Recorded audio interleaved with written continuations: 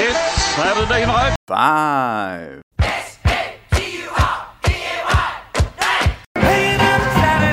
Another Saturday night. Saturday night. Get ready for the Saturday night. Louder. Saturday night's alright.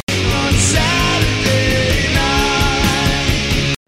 Okay, we're live. Welcome to Dynasty Saturday Night 5 Dynasty Fantasy Football podcast for the Going for Two Live Network. Please make sure you subscribe, rate, and review if you're listening on audio.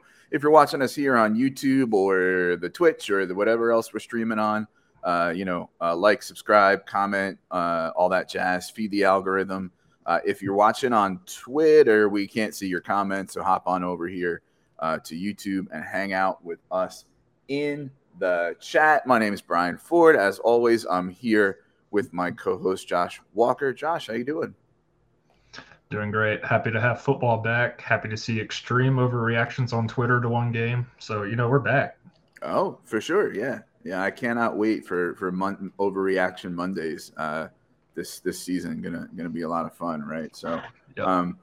I don't really have a team. You're an Atlanta fan. You got to be feeling pretty good. At least better than last year. Arrow looks up on this team. No, it really does. And even going back before the draft, I was for sure that the Saints or the Panthers, even immediately after, would be the teams to beat. But I don't know. I think it's going to be a three-way tie down to the finish and be really close. But I actually like the Falcons' chances. Yeah, I do too. Like in that division, 9-10 wins. Like that's very possible. Jamie checking in the chat. What's up, fellas? With the appropriate fire emoji. Always good to have you on board, Jamie. So for those folks who don't know or don't remember, we do lists of 5 as the vehicle to talk about Dynasty Fantasy Football. But tonight it's a little redrafty, I guess, because we're sort of confining our bold predictions to the 2023 season. We'll probably talk a little bit about what it means from a Dynasty perspective, should these things hit or whatever. But yeah, it's 2023 bold predictions. And in keeping with our theme of 5, when each of us gives a prediction, where the other person's gonna rate it on a scale of boldness from 1 to 5. 1 being not bold at all, and 5 being hella bold. Those are the official ratings, hella bold. Anything on your mind you want to talk about before we get going with paying the bills and doing the bold predictions? Any overreactions to Thursday or anything like that? No, if you see anyone upset about Jahmyr Gibbs, just go ahead and send a trade offer, try and get him on your team. This was kind of expected. We kind of talked about how Montgomery would probably be the lead back, at least early on in the year. And that showed. So nothing too crazy. I did not, however, have you, Brian, saying hella on my 2023 bingo card. So I say it a lot. I say it a lot, actually. Never heard you say that. That's funny. My private life, yeah. Okay. But no, I tried to do some of these with a little dynasty take to it, but most of these are kind of redrafted. Yeah. They're all gut calls. There's some data that backs up why I think it'll happen, but it's mostly just going with my gut on these. Yeah. I saw Kadarius Toney get traded for a 2025 third. So we're at that point now with Mr. Toney. I'm not really. It's probably someone who had Patrick Mahomes and is mad about that interception they gave him for hitting him in the helmet. All right. Well, just a reminder, next week, cross fingers, finally, after some scheduling not mix-ups, but life happening and all that jazz. We're gonna have Jacob Sanderson on to unpack some NFL backfields and talk about his Hitchhiker's Guide to the running back galaxy, as it were. So yes, please make sure you tune in as always next week, September 16th. Time to pay some bills. The episode is brought to you by Underdog Fantasy, and they have it all. Best ball draft season may be over, but they've got pick'ems for players and teams, and every week they've got DFS. You can do these 6-person, drafts and those sorts of things, right? And they're not just football; they've got every major sport. So if you're a degenerate or a weirdo like Josh, and you care about baseball or something else like that, I don't know. Are you into basketball or hockey? I have no time for anything these days. But yeah, they've got that. They've got golf. They've got all sorts of things there. So why am I talking about Underdog? Well, not only are they our wonderful sponsor, but if you are a new user at Underdog and you sign up a new account at Underdog, they will match your deposit of up to $100 if you use the promo code GF2. If you're watching here on the visuals, we've got a nice shiny QR code for you. Go to goingfor2.com, go to undertalk.com or the Underdog app. Do your first ever deposit on Underdog. Use promo code GF2, and they'll match $100 of your deposit. So you can start playing, maybe even start winning, and send us the cut, a cut. Because we told you about the promo code. Now, it's kind of good that the best ball drafts are over because I was getting a little out of control there. So, yeah, I think it's just me moving. I haven't done hardly any Underdog best ball drafts, so it's probably a good thing. Yeah, I don't even at one point I think out of my 6 most rostered players, 4 of them were rookies. And it wasn't even like I intentionally did it or it's like my dynasty brain. It's just there's some value there. Yeah. Yep. All right. So we have a super secret bold predictions because we did not tell each other these bold predictions. They will be revealed to each other live on air. So you're witnessing some really scintillating entertainment tonight. Josh, you want to start us off with your first 2023 bold prediction? Yeah, I'll start off with the one I think is probably most likely to happen. And I was just talking about this player. He's one of my flag plants this year. I'm playing him in DFS this week. It's Jahan Dotson. And the bold prediction is that he'll finish in the top 15, maybe even top 12, and be drafted with Olave, Wilson, and other guys in his class next year in Dynasty. Just keep it short. I think he's just better than McLaurin. I really like Howell. I've liked Howell since last year and coming out of college. And I think that offense is going to be a little bit better than people expect. And I think the main person to achieve that will be Jahan Dotson. I think, especially where he's going, will be the best value on the team. Him and maybe Brian Robinson. But yeah, I think he's got a chance to finish top 12, top 15 this year. And if he does, that would definitely shoot him up with Olave, Garrett Wilson, all those other guys. Okay. I like it. I'm a Dotson guy. He is, not the dynasty rankings or ADP are a reflection of, what someone's assessment of what will happen just in 2023. But, for the purposes of thinking about where we are in the market, Dotson's usually in the 20s, as far as wide receivers go. So getting into the top 12 or 15 is certainly bold. It's above market. And I think also, the idea that he'll be drafted along with some of the other big names like Olave and all that makes it even more bold. So I'm gonna give this one a 3 out of 5 on the boldness scale. Yeah, nice. Yeah. I like Dotson a lot. All right, so let's see. Do you want me to do a top 15 wide receiver or? Yeah, let's stay on par with that. All right, so this is a parlay. Both of these players will be top 15 wide receivers, so they both have to hit for this prediction to be true. And that is that both Brandon Ayuk and Christian Watson will be top 15 wide receivers in total and or points per game in basic PPR scoring in 2023. Let me tell you a little bit about why it's at least slightly bold. I have Ayuk ranked at wide receiver 16 in Dynasty and across the board on KTC and Fantasy Calc and Fantasy Pros and DTC and DLF and Bulletproofs, ADPs and that sort of thing. He's going in the 20s, often mid-late 20s, and even wide receiver 31 in DLF rankings. So it's definitely above market. We've already seen him be very good post-doghouse era with Kyle Shanahan.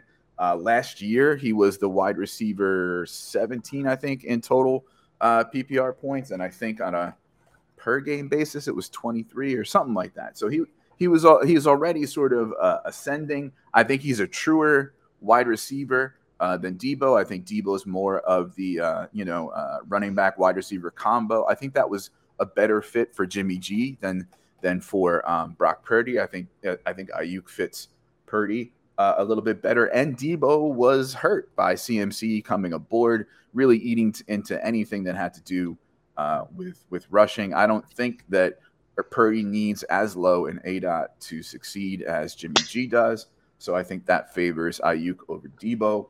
And George Kittle, an aging tight end dependent on spike weeks and insane TD efficiency, I believe was 4th in target share when all 4 were healthy. Jamie probably knows that and will pop up video fun fact that for us in the chat. But either Ayuk or either Kittle or Debo, I think were 4th. So here, let's see. Jamie saying that Ayuk was wide receiver 14 last year in the chat. I went on Fantasy Pros and I believe it was 17. So I'll look that up. But yeah, that's my take on Ayuk. You know, he's a flag plant.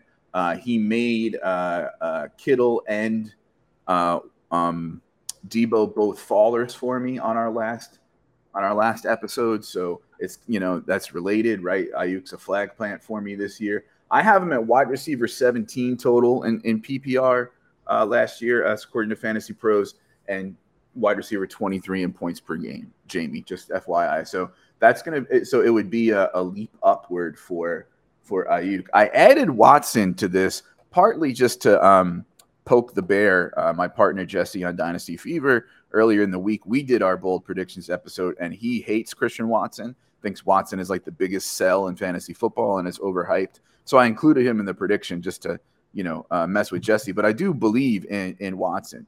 I've moved him sort of up and down in that, but he's always been in that huge tier, right? That wide receiver like 19 to 30-ish tier. Yep. That I have, the 1,000,001 wide receiver 2s. I've got him firmly at the top though, at 19 now, looking into it, which is right in line with KTC at 18.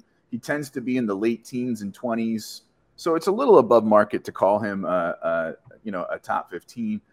This is really, I think, a reflection on as I move more and more towards the bet on talent and lean into upside and ceiling, approach to fantasy football. Mm-hmm. I think as the market gets sharper, there's ways to get an edge, and that is like, listen, we know volume is king, right? But now let's find like that talent that will command that volume, and maybe try to get on it early. And I think Watson's a strong candidate for that. So we've talked about fantasy points and all the great data that they have on their website. Ryan Heath, Fantasy Points, wrote a really good wide receiver article. And so Christian Watson's Yahoo redraft IDP is wide receiver 28, right? And there's like a million numbers to talk about what we would expect from Christian Watson. He was 7th best in yards per route run among all rookies since 2010. And if you do that, something called the TD adjusted yards per route run, he was 5th. In fact, 5th since 2007. Odell Beckham, A.J. Brown, Jamar Chase, Justin Jefferson, and 1 Christian Watson is number 5. He scored 3.1 more touchdowns than he should have given the opportunity. So that's something called, the expected touchdown differential. He led all wide receivers in high-value targets.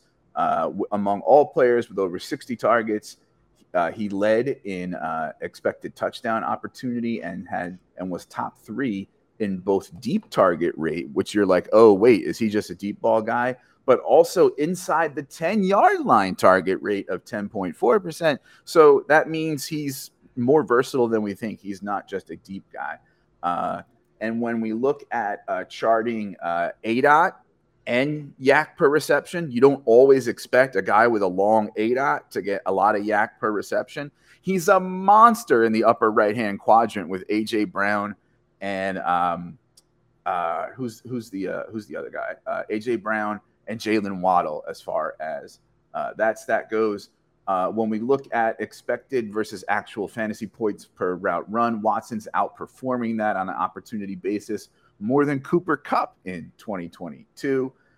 We go on and on and on. Anything you look at, even his touchdown rate and his air yard share playing in a partial season was really good, right? So when you take out that like per stuff, the efficiency measures, and you look at totals, he's actually doing pretty good. Now, the argument against Watson is that, well, downgraded quarterback, he's kind of raw, doesn't run the best routes, doesn't have the best hands, had a few broken coverage plays last year, et cetera, et cetera. I think we're kind of nitpicking at a rather robust profile of a year two breakout, continued rise from a big athletic, freak wide receiver.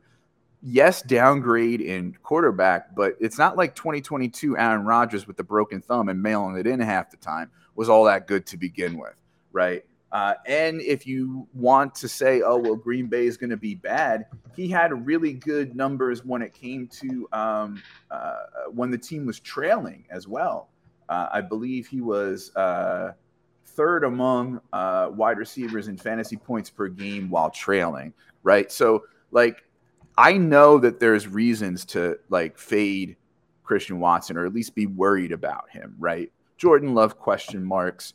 The player himself, people have, compared him to Gabe Davis and Chase Claypool as it's fun. It's going to be boom bust. And he's going to essentially just, be one of those guys. I disagree. And so I'm saying I'm putting my chips in on Watson for 2023. And that also means in Dynasty as well. I probably had a few too many shares considering there are some question marks. So I did spin off Watson and Kamara for a first and 2 seconds. So I'm sort of balancing out and hedging, but I have a good number of shares, and I'm probably in some leagues looking to acquire more because I have a lot of faith on arrow up for Christian Watson. So both Ayuk and Watson, top 15 PPR wide receivers in 2023. Yeah, funny. I almost did a little parlay like this, except I was going to do Debo and Ayuk both finishes top 15, top 20, but then I realized they have Brock Purdy as their quarterback, and I just don't see that happening, especially with all the other options they have. They got tons of depth.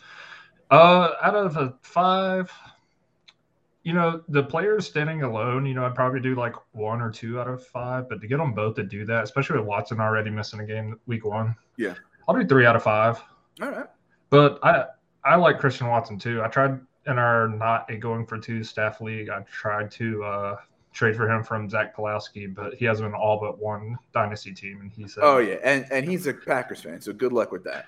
Well, but also, it's hard to bet against someone who's 6'4" and runs, a 4.3, and he showed that he can produce last year. So it's not like Quentin Johnson coming in. We haven't seen him play. Watson, there's going to be regression in the touchdown department, but he at least showed he can ball. So I like it. All right. My next one, I'll go ahead just in case Jamie has something to do. I'll hit one that'll make Jamie happy. I'm going to say Roschon will finish as the Bears RB1, and this is without Khalil Herbert getting hurt. I think he's just a more dynamic back. I think it'll take him some time to get his legs under him, but I think his pass protection, receiving ability, and ability as a runner is just going to win out. And I think if there are 2 scenarios where this could happen. Either they're contending and they want their best players out on the field, especially to help Justin Fields out. Mm-hmm. And I think that could be Roschon, or they know they're not going to compete too much. So they want to give Roschon a chance to get out there and get some work. So either way, I think he's going to see a good bit of third down snaps. He's good at receiving. He's a really good runner. And I do like Khalil Herbert. This isn't really anything about him. It's just, I've been higher on Roschon from the start. I've liked what I've seen so far in the preseason and stuff. And I think by the end of the year, he's going to be their back. So I think it's plausible because I do think he has the most, if not depth of talent, breadth of talent, the most well-rounded skill set in that backfield. And talent will usually, rise to the top, right? So I do think it's plausible. It's bold in the sense that the offense, we don't know even with the addition of DJ Moore, how much it's going to move the ball and score. And it's also bold because rookies often are, slow to start and are better in the second half of the year, or at least post-bye. So I will give you a. Let me add a little something to it. I think he'll go in the top 30 of running backs next year too, as opposed to 50s where he's going now.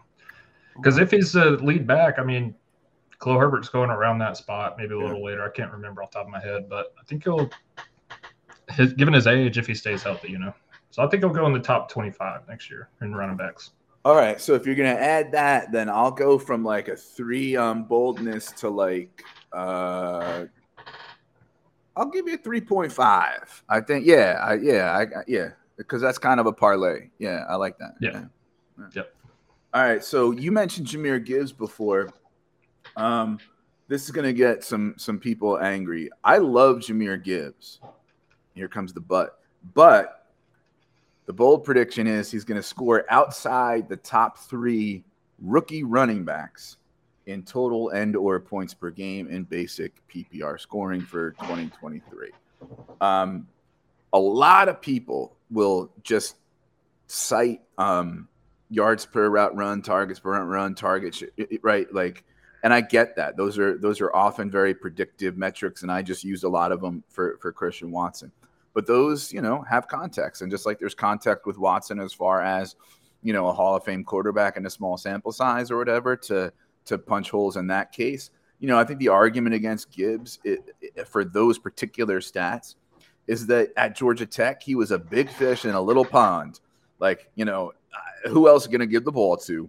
And then at his time in Alabama was when they had uncharacteristically bad wide receivers for as far as their recent history goes. So again, who else are you going to throw the ball to? And then when you peel the onion further and you look at something like a 53% snap share at Alabama, hardly ever used inside the 20 for anything, especially inside the 10. I know that his receiving upside is transcendent, right? And I know we probably expect him to get a good number of targets. And I know that a target is worth 2.3 times what a carry is for a running back. But for me, there needs to be at least a little bit of an expectation of rushing volume to go along with that. If we're going to say that this guy is going to be, ranked as our dynasty RB2 before he's even taken a snap, right? And so I question the volume that he's going to be able to get, especially any volume with rushing. And I think related to that is his size. He's not A-Chain. He's not Deuce Vaughn. He's a fine size for what you're going to ask him to do, likely. But he's not really a fine size for usually the type of running backs that really hit. The top 24 running backs in fantasy football and PPR in the last 3 years. So that's 72 different entries into the contest. I believe only 3 of them were below 205, right? And so, he's right at that cusp. He's like a little bigger than James Cook because James Cook is down at 190 now. And, I just think he's going to be an exciting guy. I think he's going to be a guy who we're going to like on our teams. I think he's going to be efficient and explosive. I just think in the first year, it's some boldness, I think, to say he's going to be number 4 or lower among rookie running backs, right? Because really, like, who else besides Bijan? So that's kind of where the boldness is. That's kind of where I gave you a little bit about the plausible case, just a little bit more about why it's plausible. His best shot to hit and really get out front of this is with J-Mo out the first 6 games and with them developing a rookie tight end. But he's a rookie himself, and they take a while to develop. So his best shot is when he's probably going to be slowest. And we already saw in the first game, they limited his snaps. And Laporta got 5 catches, right? Also, Monty's a better pass catcher than Jamal Williams was, right? So there's less of a distinction between the skill sets than there was between Swift and Jamal Williams. Now, that may lean in Gibbs's favor because he's a better runner than Swift and he'll stay on the field more. It could lean in Monty's favor too, where he'll stay on the field in some situations where we would want maybe Gibbs to be on there for long down and distance or 2-minute drill or something like that. And also people will just hammer you over the head with who's taken with the first pick, first round pick, top 12 pick. They're going to use him. They have a plan for him. Did you see the way the room reacted when they drafted him? I get all that, right? But the rooms can react like that because they fit their system. And that's what the Lions did with the draft. They were excited to get the piece that fit their puzzle. That piece fitting their puzzle that they want to use is a big improvement over Swift. It doesn't mean it's going to be hella touches, right? It does mean it's an improvement over Swift. See later on in that round when they were sort of critiqued for overdrafting Jack Campbell, but you know what? He fit their system, so they overdrafted him. So just because you spent the number 12 pick on him doesn't mean that you're going to give him 7 million touches. It just means that he's a great fit for your team. So, that's why it's a little bold. That's why it's a little plausible. What say you, Jahmyr Gibbs, outside the top 3 rookie running backs in scoring?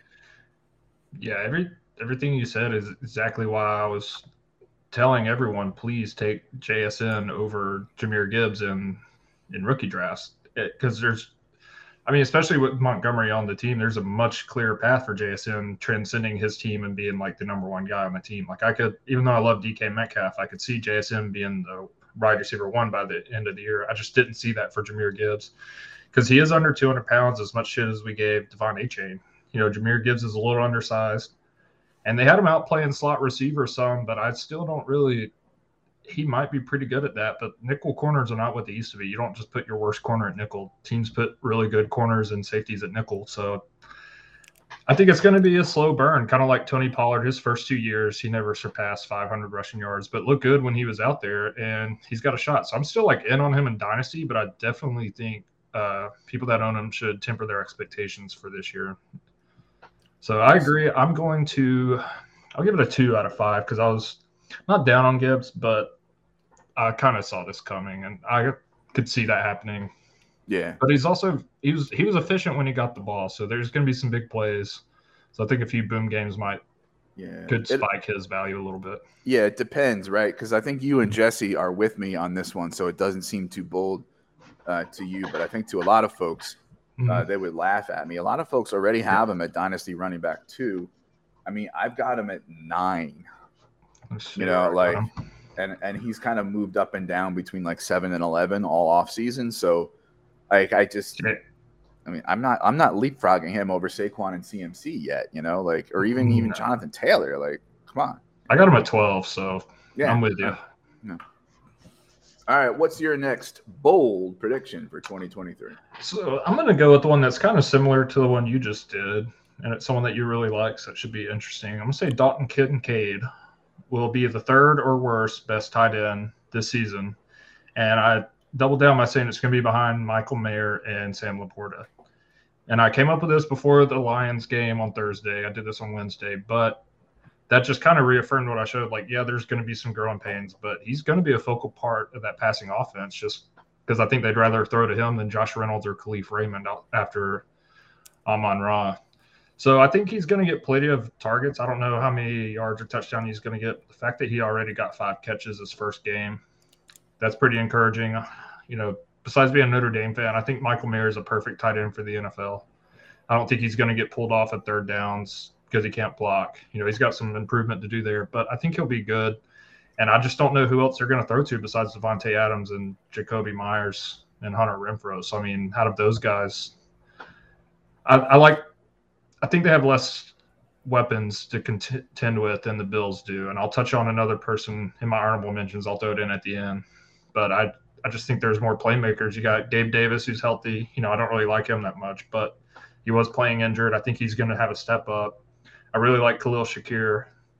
I think it's going to be him and Dalton Kincaid fighting out for a slot because they do still have Dawson Knox, who's not great, but they like him. He's going to line up in line, I think, more than Kincaid will. So I just see a path to where he's the 3rd best, maybe even 4th behind Musgrave if he gets a lot of looks too. Their receivers stay hurt.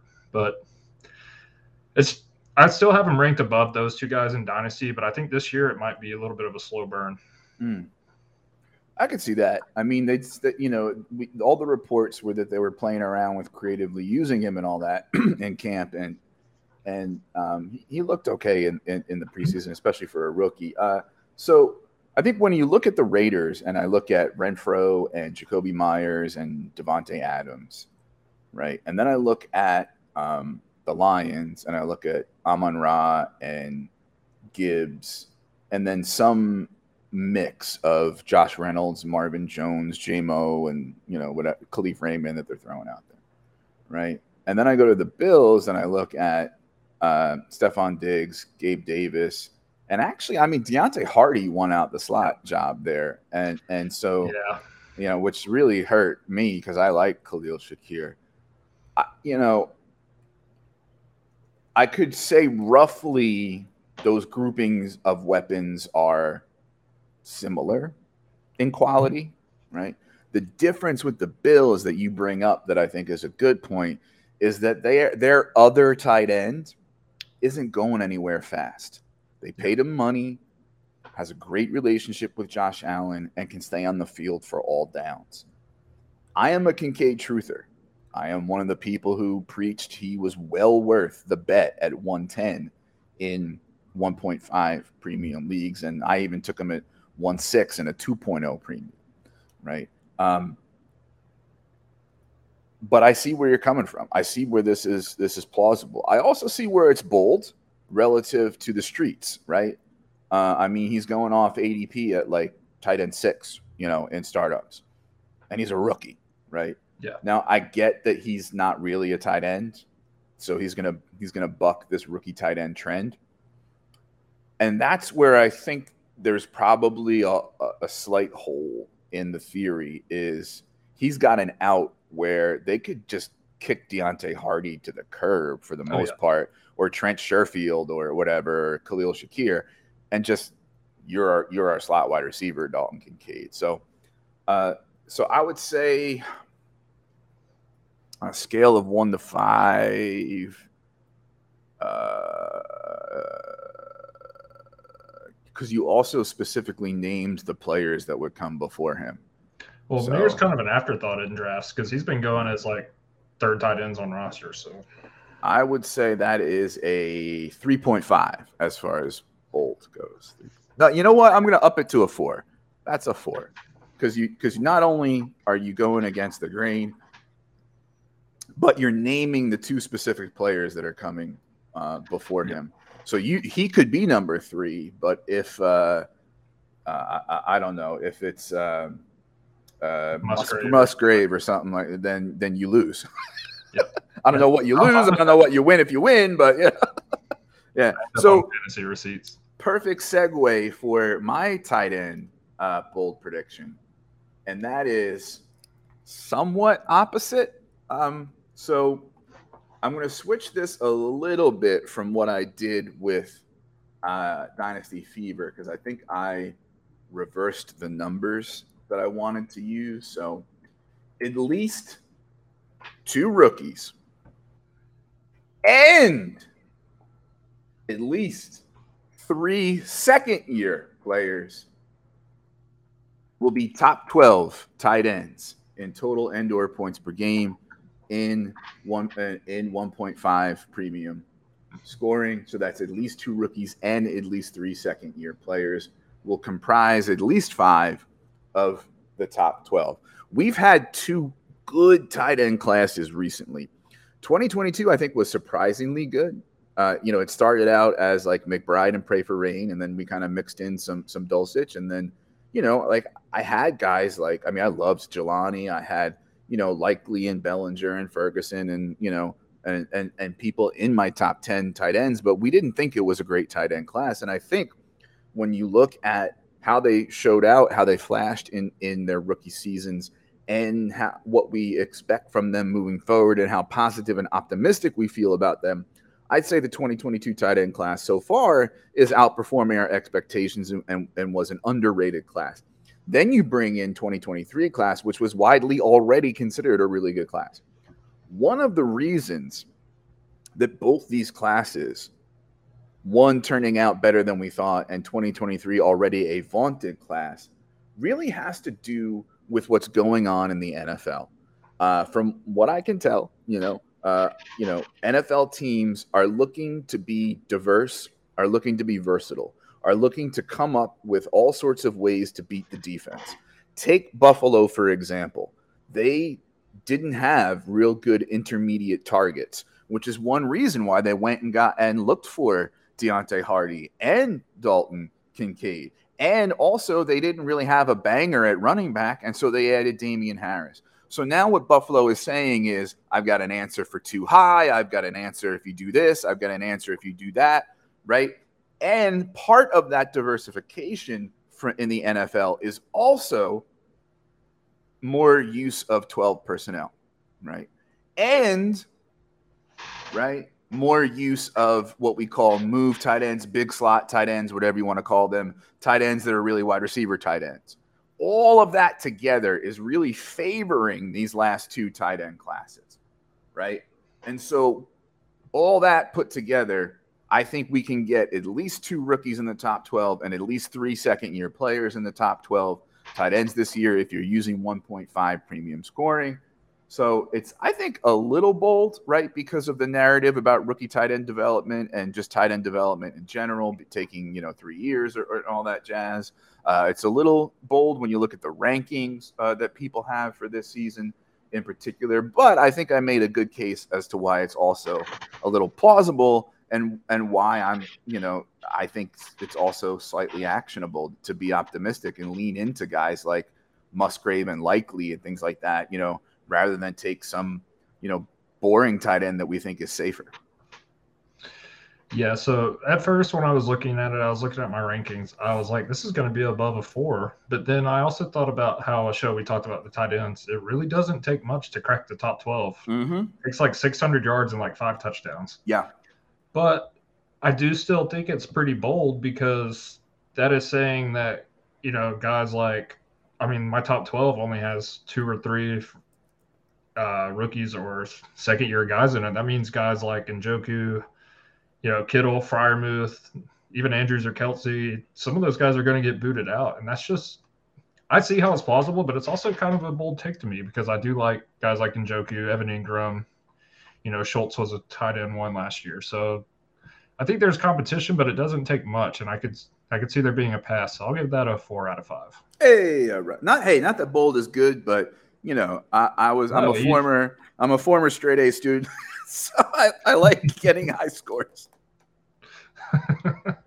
Well, and it shows you're taking a chance. Like bold predictions, you're like, Jamar Chase will be wide receiver 1. It's like, okay, that's not, So yeah, I like it. I hope folks are appreciating that we're not doing bold for boldness' sake. We're not just coming out here with wild bullshit hot takes. I think we're making the case as to why these might be plausible, right? Like it may be the 80th percentile outcome or the 20th percentile outcome for some of these players or some of these situations, right? But it's within the range of outcomes. We're not saying, Deion Jackson and Anthony McFarland are going to be top 5 running backs.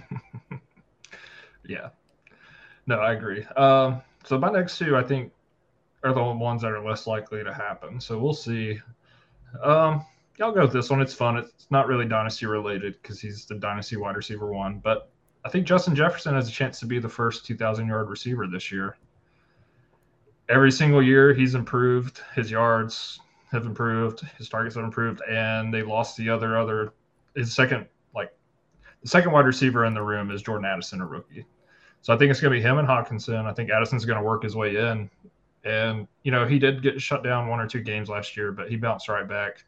I think he's, Jamar Chase is up there between who's actually the best, but I think given the situation and lack of talent or lack of competition behind him, I wouldn't bet money this happens, but I could see a world where he ends up being a 2,000-yard receiver.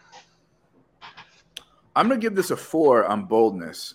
And I'll explain why, right? Because when we look at last year, Justin Jefferson had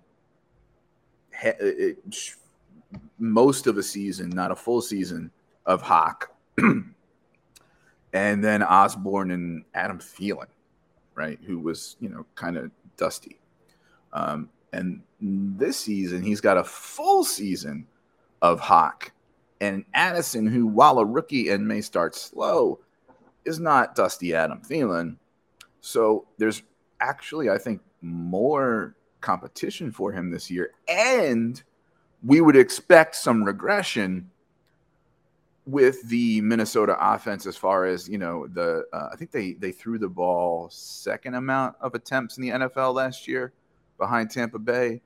And they were like in a lot of back and forth one-score game. Like, I think the variance is going to maybe shift more towards the mean. So everything I just said is all factors working against this coming true.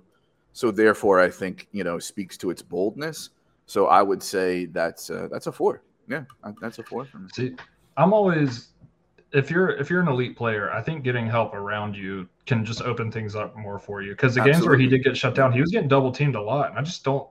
To stay competitive against the Vikings, if Kirk Cousins is on, I don't think you can do that with Hockenson and even Addison, who are. So I think it could be a downfall, but it also could help him. Mm-hmm. And so, yeah. Just one of the. No, I completely agree with you. Mm-hmm. One thing that I'm learning more and more, the more I'm into analyzing football, right, is how interconnected everything is. We like this guy because of the offensive environment, but the offensive environment is also kind of good because he's in it, sort of thing. You know what I mean? Mm-hmm. And same thing with this, right? The rising tide lifts all boats, etc. And having somebody there isn't necessarily another mouth to feed so much as it is draws defense away from you and contributes to the overall offensive environment, right? So it can go a couple ways. I think why it's target competition and maybe not necessarily help is because I don't know that the pie is going to grow much. I don't know that it can grow much off of last year. So like that slice has got to be like huge, I think. You know what I mean? So yeah. So I think that's why it speaks to the boldness, but certainly plausible for the reasons that you said. How many yards did he have last year? 1,800. He had 1,809 yards, and his yards per reception were the lowest of his career. So, but he had 80 first downs. So that's. And I think the run game is going to take a step back. I kind of like Madison, but at the same time, he's not Dalvin Cook. So I think there being a lot of close games in there. I think they'll be behind a little bit. Okay. So that's also was baked into it. The run game might take a slight step back. All right. Well, you heard it here first, folks. Go out and spend all your money on sports books betting that Justin Jefferson will eclipse 2,000 yards. All right. So I got 2 left. I got a quarterback and a running back. What do you want me to do? My next one's another receiver, so go quarterback. Justin Herbert will be the quarterback 1 in total and/or points per game scoring, in 6-point TD scoring. I have him ranked 4th in Dynasty. He's 4, 5, 6 across the board in all the sites that we usually reference. So why is it at least slightly bold? He would have to leapfrog some interesting names to do that. And he's not an elite rusher. Now, why is it plausible? If we look at last year, he had a low ADOT, which we think is going to increase with new offensive coordinator Kellen Moore. We also think the overall offensive environment is going to be better with new offensive coordinator Kellen Moore. Increased production. There's another wide receiver on board. As much as we are skeptical of QJ coming out of the gates fast, it's certainly an improvement over just having Allen Williams and Palmer there. Last year, Justin Herbert was playing with injured ribs for a big chunk of the season. And I think that limited him as far as the passes he was willing to make, as far as rushing and taking hits, right? And you could see he was really, gutting through a lot of games with those ribs. He also had Keenan Allen and Mike Williams missing time. And as much as we like to pick on aging Keenan Allen, when you look at his career, I believe that's the only season he really missed any significant time. So we can't expect there to be that much time missed from those two wide receivers this year. The offensive line continues to develop well. I believe he was without tackle Rashawn Slater for a while last year on top of the ribs. He also does just enough rushing, to really be in there in our top 5-6 QBs to begin with. He's not a total zero with the rushing, so he can contribute that way, which helps the case of him getting there to QB1. He had 41 combined touchdowns in 2021 before, that year last year with Lombardi. And now we've got Kellen Moore coming in. So Justin Herbert, QB1, a little spicy, but I think also a little plausible. Who knows? A high ankle sprain for Patrick Mahomes, a couple off weeks for Josh Allen, and away we go. Yeah, I kind of teetered with this as you went along. I drafted a lot of Justin Herbert, especially in redraft, because I was getting him pretty late. And even in the later startups, you get him at like 6th or 7th in the first round. A few years ago, I guess year before last, I just lost it. He had 5,000 yards and 38 touchdowns. And even last year with just dinking and dunking, he had 4,725. I think if he adds, even just 400 rushing yards, which he's capable of doing, he had 300 in 2021 and a few touchdowns. I think that's just going to boost his value. He's going to need his receivers to stay healthy, but adding QJ really helped, because if you lose Mike Williams, you still got Josh Palmer. He's not great, but he's a pretty solid guy you can go to, and he's still pretty young. So I'll give it a 4 out of 5, and that's just because the competition ahead of him. You got Fields, Jackson. You got some guys who rely a lot more on rushing, but I think with the new offensive coordinator, there's definitely a line or an avenue for that to happen. And I really like Justin Herbert. I think he's just like pound for pound with talent. I think he's one of the better quarterbacks in the league, probably top 3 when you talk about talent. He can do a little bit of everything, and he's got a really, really good deep ball and good arm. So I like it. It's just people in front of him. Quick trade question. You've got a really young core in Dynasty. This is from Brittany. Would you take a trade where you get Metcalf and Devonta Smith and give up Waddle and Ridley? I don't usually like trades like this, like the same number at the same position for the same number of players at the same position. I never make trades like this for a few reasons. I probably don't do this. Well, I can poke holes in all 4 of these players. It's kind of a wash, really. Like for me, it's like my number 6 wide receiver and like my number 25 wide receiver in Ridley, and then like my number 11 wide receiver in Slim, and my number 16-ish wide receiver in Metcalf. So like just based on those ranks, I'm probably leaning toward the Metcalf side. He had a lot of end zone targets. It didn't end up in touchdowns last. Like I don't know. It's just not a trade that I would do. Like. You have a young core, but like, do you get any younger or older in this? Like, you get a little younger, like Metcalf's a little younger than Ridley, right? But I mean, Smith and Waddle is a wash. Like, I just don't see a reason to really make this trade, especially when Ridley's value could go up if he balls out. Yeah, I think I'm keeping Waddle and Ridley just because I think Waddle's the best player in the deal. And like I said earlier, I think JSN's going to slowly make his way in there and be the guy. So I think you're basically getting 2 guys who might not even be the wide receiver A on their team. With Tyreek getting old, Waddle could easily step in as a 1. Ridley's already the 1, I think. So Ridley hasn't played in a while, and I'll touch on this when I speak on my honorable mentions. Ridley could be really hard to rank moving forward because he's at an age that says he's old, but he also doesn't have that much mileage on him since he sat out so long. So I think I'll just stick with what you got and keep the best player in Jalen Waddle. All right. Your last of your top 5 bold predictions. Yeah, I talked about this in the risers.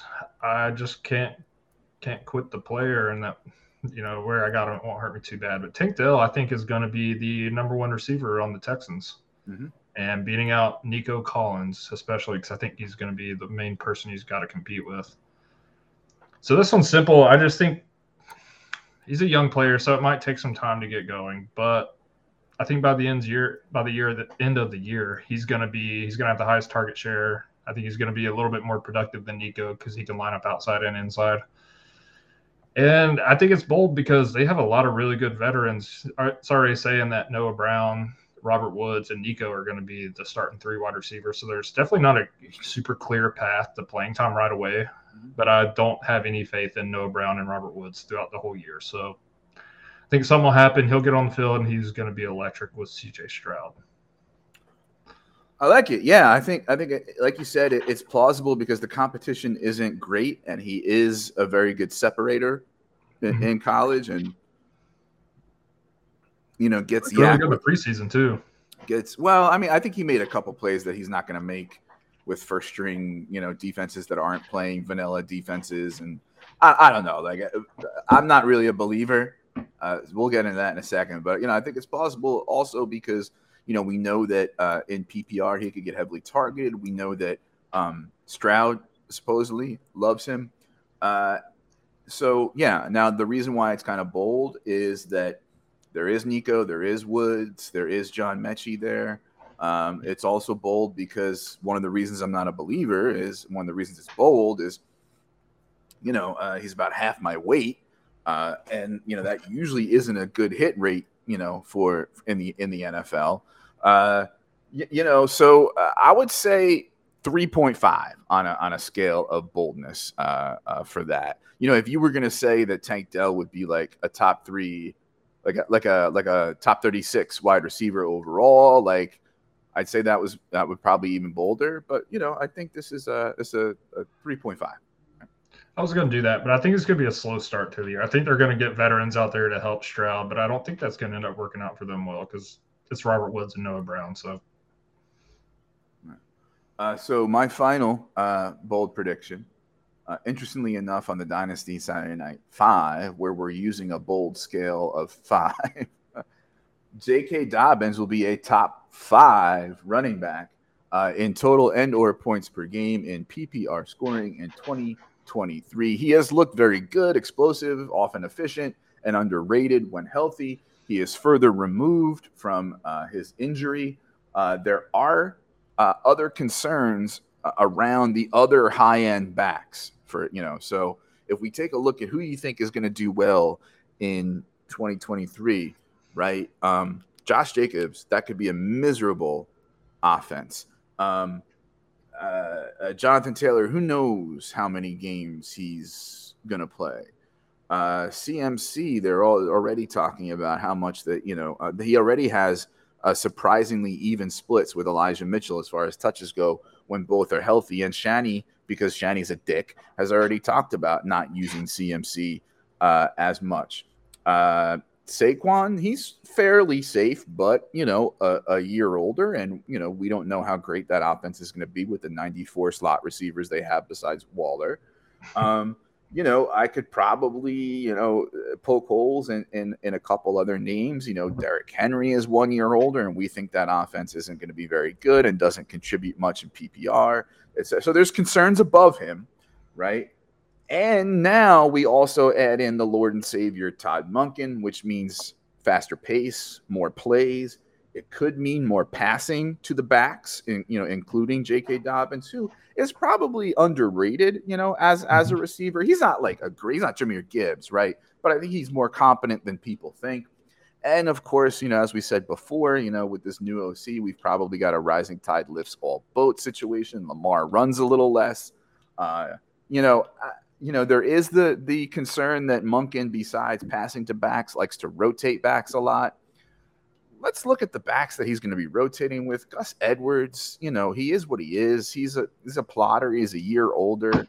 I don't think he's very good for the system. Justice Hill, I'm a believer, as far as like him being a good receiving back that can contribute, but I don't think he's going to take all that many touches away from Dobbins. And then you've got outside shot Keaton Mitchell, who, has been buzzy and has risen up rankings, but, he's like, what, 5'7", 187 or something like that, right? So I just think there's pieces coming together that are going to make this a Dobbins year. I'm a buyer on Dobbins. I'm a believer in Dobbins. And I think there's enough concerns with other backs that are above him. And I probably even forgot a couple off the top of my head. Like, who's safe? Pollard, Chubb? Who else do you really feel safe about? Like, I don't know. So, J.K. Dobbins, top 5. I'm going to have to change my rating here. I was looking at it, and there really is a pretty clear path. I have J.K. Dobbins 15th in my dynasty rankings, which I haven't really looked, but I feel like that's a little bit above market. The guys in front of him that I could see dropping out, Ramondre could, Zeke could vulture some touchdowns. Jahmyr Gibbs is not being used a ton. Javonte Williams coming back from an injury. They got Piron. We don't know what Swift's going to do. Etienne now has Tank. Eckler is a pretty good lock. Pollard's a pretty good lock. But even Eckler might not be as many checkdowns with Kellen Moore, and true. He's 28. Maybe they use Spiller and Joshua Kelly more near the goal line. I don't know. No, yeah. And then you got Brees. He's also coming off injury. I saw him number 2, but this year I don't. Right. I don't have got too many Dalvin Cook there. Bijan's a rookie. They also got 3 other running backs that have shown to be able to produce. They used Cordell Patterson a lot in the red zone last year too. So I don't know. He's going to be used. Yeah, I'm going to give that a 3.87. Okay. I ran the data in my head there real quick. All right. I was going to go above 4, but there's some question marks above him based on my rankings. So I like it. I've talked about it. I love Todd Monken. I love Lamar Jackson.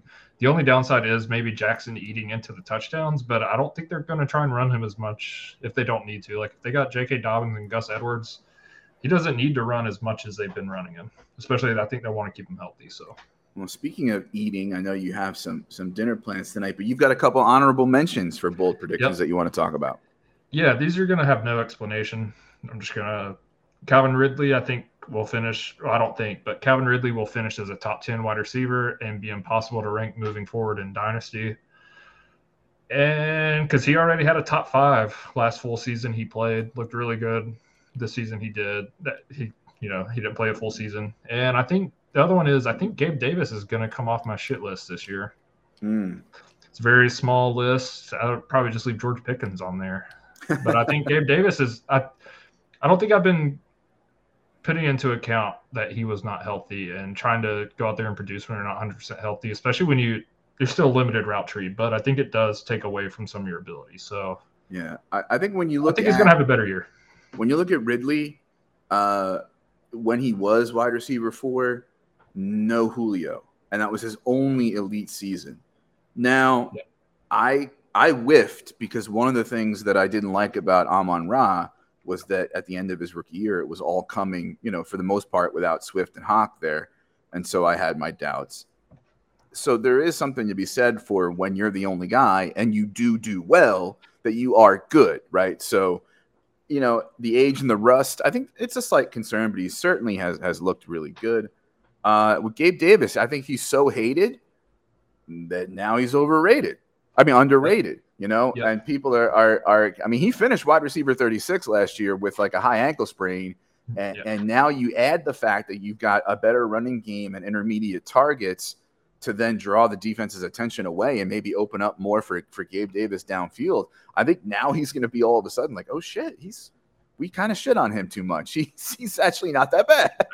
I'm a main hater. Yeah, my wife tells me I'm a professional hater, and it's the easiest thing for me to do. But I think I got to stop. How much does the professional hater job pay? None. It gives me when I'm wrong, I get laughed at and made fun of. But you're not fed off people's angst and tears. No. Well, depends on the person. Your hatred fuels me. Have you seen that Rick and Morty episode where they do the heist thing? That's so good. Yeah. All right. So please make sure you subscribe, rate, and review if you're listening to the Going for Two live podcast audio feed. Please make sure if you're watching us here on the video situations that you like, comment, subscribe, and all that jazz, notifications, and bing, bing, ta-boom, ba-da-boom, and feed the algorithm because it helps us. Next week, we will have Jacob Sanderson on to talk all things running backs. And what's interesting is, we missed him a couple times, but now we'll also be able to unpack week 1 RB usage through the lens that we've been using to predict these running backs for the season. Going for Two has a podcast for you just about every night. go to goingfor2.com for all sorts of fantasy content. Also on goingfor2.com in the bottom right is the little purple thingy for the Discord. Lots of channels, great conversations. We have our own channel. Jamie's in there showing trades that he robs people in Dynasty. I always joke that he's playing with toddlers, but he's just really good, I guess. Time for plugs. Josh, tell us where folks can find you and your work. Yeah, you can find me on Twitter at Rotonaut. Recently, I've really only been tweeting about the Braves and Ronald Acuna making baseball history. He's on pace now for 40 home runs and 70-something RBIs, which is absolutely insane. So that's mainly what's been taking my focus. Week 1's here, though, so I'll probably start taking some shitty takes onto Twitter. So you can find me there at Rotonaut. You can find my Dynasty and weekly rankings on goingfor2.com once the season starts. I will be doing weekly rankings. Just put those in. So. Ugh, that's a grind. That's a grind. Well, I'm not doing articles, so it's the least I can do, I think. So Jamie says he had pizza for dinner and is wondering what we're eating. What's bulgogi meatballs? What's that? Bulgogi, it's some kind of sauce. We've been doing HelloFresh since we moved. It's a cheap way to get meals without, eating out. So I haven't tried it, so I'm about to go make them. I don't think I've ever heard of that. I've heard of bolognese. I haven't heard of bulgogi. That's on next week's docket. So Jamie, tonight it's kind of late. So if I feel like cooking, it's gonna be a tempeh with vegetables and probably either sweet chili sauce or peanut sauce. Stir fry with vegan egg rolls as well. And if I don't feel like cooking because it's late, I'll just shove a couple spoons full of peanut butter in my mouth and call it a night. You can find my rankings and articles at goingfor2.com. I also host Dynasty Fever podcast. That's audio only at Dynasty Fever Pod. You can find me on Twitter at @FFJunkie_, where you can attack me for said bold predictions and all other mediocre fantasy takes. We appreciate you staying with us all off season. We're finally here on what I think is the real kickoff to the NFL season, the first Sunday. I don't really believe in primetime football, but that's just me. And so, everybody enjoy the games if you're lucky enough to have time to kind of consume a little bit of them tomorrow. It's time for 7 hours of Scott Hansen's Iron Bladder. So that's going to be a wrap for us. Thanks for watching. Thanks for listening. And go Irish. Scott Hansen wears a diaper.